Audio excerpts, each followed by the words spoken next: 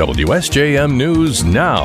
This is the 5 o'clock news block on News Talk Sports 94.9 WSJM. Brought to you by the Town Crier Wire. In the newsroom, I'm Andrew Green. A $2 million violence prevention grant being sought by the Boys and Girls Clubs of Southwest Michigan has fallen through, but the effort to fight violent crime in Benton Harbor and Benton Township will continue. Berrien County Commissioner Chokwe Pitchford this year asked the Berrien County Board of Commissioners to apply for the U.S. Department of Justice's Community-Based Violence Intervention and Prevention Initiative grant. The board declined, so Pitchford went to the Boys and Girls Clubs. He says that they learned last week the grant's been denied, but he's proud to continue working on the issue. Every time those funds are available, whether it's at the state or the federal, I want to make sure that somewhere in Berrien County that can impact Benton Harbor, Benton Township, and Niles are receiving those funds and starting to address what I think is one of the most critical issues of our time right now, which is how can we reduce community violence, that's gun violence, sexual assault, domestic assault. How can we begin to coalesce our community together? Pitchford says another grant cycle will start next year, and he'll work to secure the funds again, only with more time to plan and collaborate. He says the Boys and Girls Clubs have programs that already work with young people in the area, so bringing in extra resources could lead to even better results. He wants to focus on conflict resolution and addressing issues in the home that could lead to violence. A lot of work could be getting started quickly now that Midwest Energy and Communications has gotten final approval for a state grant to expand broadband internet in Berrien County. The Michigan High-Speed Internet Office announced last week it's given final approval to MEC's Robin grant of more than $20 million.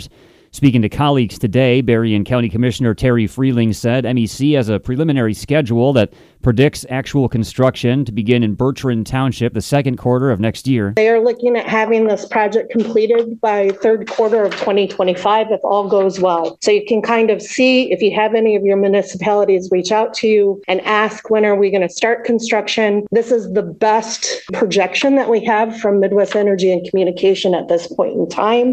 Freeling said the total funding for MEC's project, when adding in the company's funds and township and county support, will be $55 million. That'll mean 433 miles of new fiber in Berrien County. Berrien County Administrator Brian Doucette told commissioners to be in contact with township officials in their districts as MEC starts asking for right-of-way permits. Freeling said after Bertrand Township, work will next move on to Galeen, Baroda, and Eau Claire later next year. The project will wrap up with Hager Township, 12 Corners, and Benton Township and Coloma Township in the third quarter of 2025. The Berrien County Board of Commissioners has been reviewing the county's public safety millage and plans to seek its renewal in August of next year. Speaking to colleagues today, Commissioner Jim Curran said a three-commissioner subcommittee has been discussing the millage and will have a recommendation soon. Our recommendation is going to be to keep it the same, not to have an increase in the millage, although we did discuss and our recommendation is to have the millage for 6 years rather than 4. Curran said that the subcommittee is also seeking to keep the 911 millage at its current rate, but for 6 years instead of 4. County Administrator Brian Doucette said a lot of work's gone into the discussions. The committee really did do a good job of beating up the question, spent a lot of time looking at what the options are available, and then even had leadership from Michigan State Police come in and talk about how some of these dollars are being invested. Doucette said the resolution authorizing 911 and public safety millages for the August ballot will likely come to commissioners in the spring. The public safety millage generates about $4 million a year for the county, paying for the sheriff's department.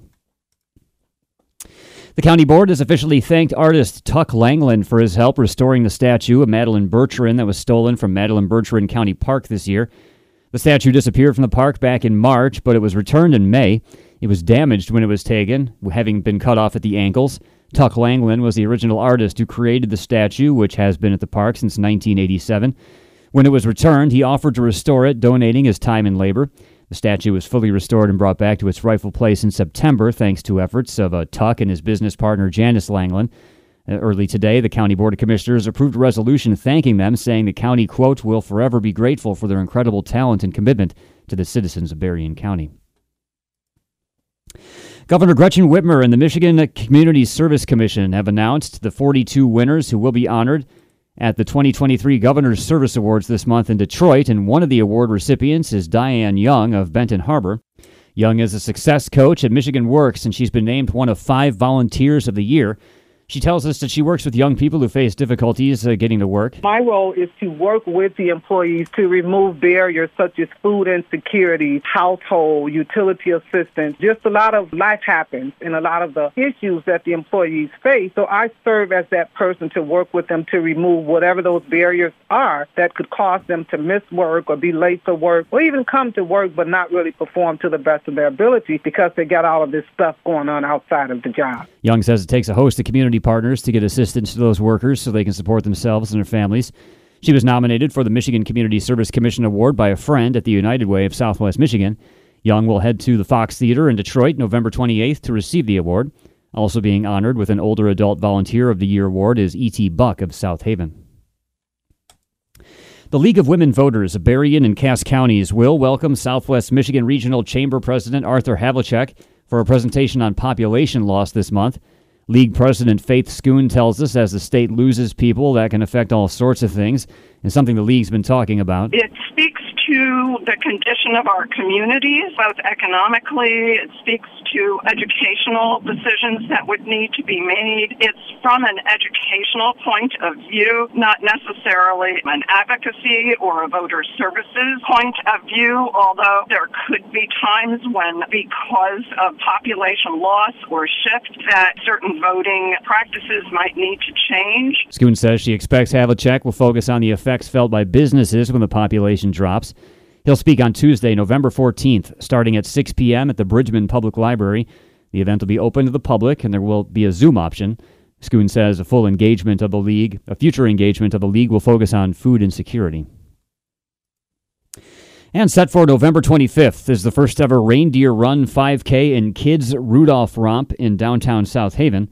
Mitten Children's Museum Director Wendy Anucki tells us they're holding the event to raise funds for the museum and to have some fun. Just getting people out, having fun, doing something healthy. It's for the whole family. Even parents or grandparents with strollers can run the course. And then, of course, there's the kids' fun run. So it should be just a really fun and adorable morning. The 5K will start at the historic Hotel Nichols on Center Street and then take everyone around the downtown to the lake and back. Anuki says the kids' Rudolph Romp will be a less formal fun run for the little kids and their parents. It's a short run, just a couple of blocks, but it should be really, really cute. We have reindeer antlers that we're going to give out when runners pick up their packets. The Rudolph Romp will take place prior to the 5K, and Anuki says she hopes people use the day as a chance to check out some of the small businesses downtown. 5K registration is $25 for adults and $15 for kids. The Rudolph Romp comes with a $5 suggested donation. With the Mitten Children's Museum just having started a year ago, Anuki says she hopes the event is a hit and can become a yearly celebration and fundraiser.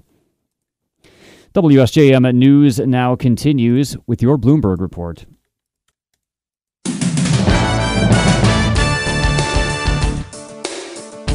WSJM News now continues, brought to you by Imperial Furniture in Dowagiac, where furniture shopping is fun. President Biden today pushed for a pause in the Israel-Hamas war to get the prisoners out. ABC's Karen Travers has more from the White House. The White House says President Biden was able to work out a temporary pause in military activities by Israel in order to secure the release of 2 Americans held hostage by Hamas. National Security spokesman John Kirby says that's what the president and the U.S. want to see continue as many times as necessary. What we're talking about are temporary, localized pauses in the fighting to meet a certain goal or goals. As I said, get in, get people out. The White House continues to say a more permanent ceasefire would only benefit Hamas, and Israel has a right and duty to defend itself. Karen Travers, ABC News, the White House. Israeli troops are fighting with Hamas militants on the edges of Gaza City as the Palestinian death toll rises above 9,000.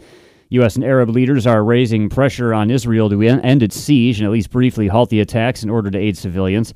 Secretary of State Anthony Blinken was headed to the region for talks today in Israel and Jordan. President Joe Biden suggested a humanitarian pause in the Gaza fighting to let in aid for Palestinians and let out foreign nationals. Hundreds of Palestinians with foreign passports and dozens of wounded left Gaza Wednesday for the first time. Dozens more were leaving today.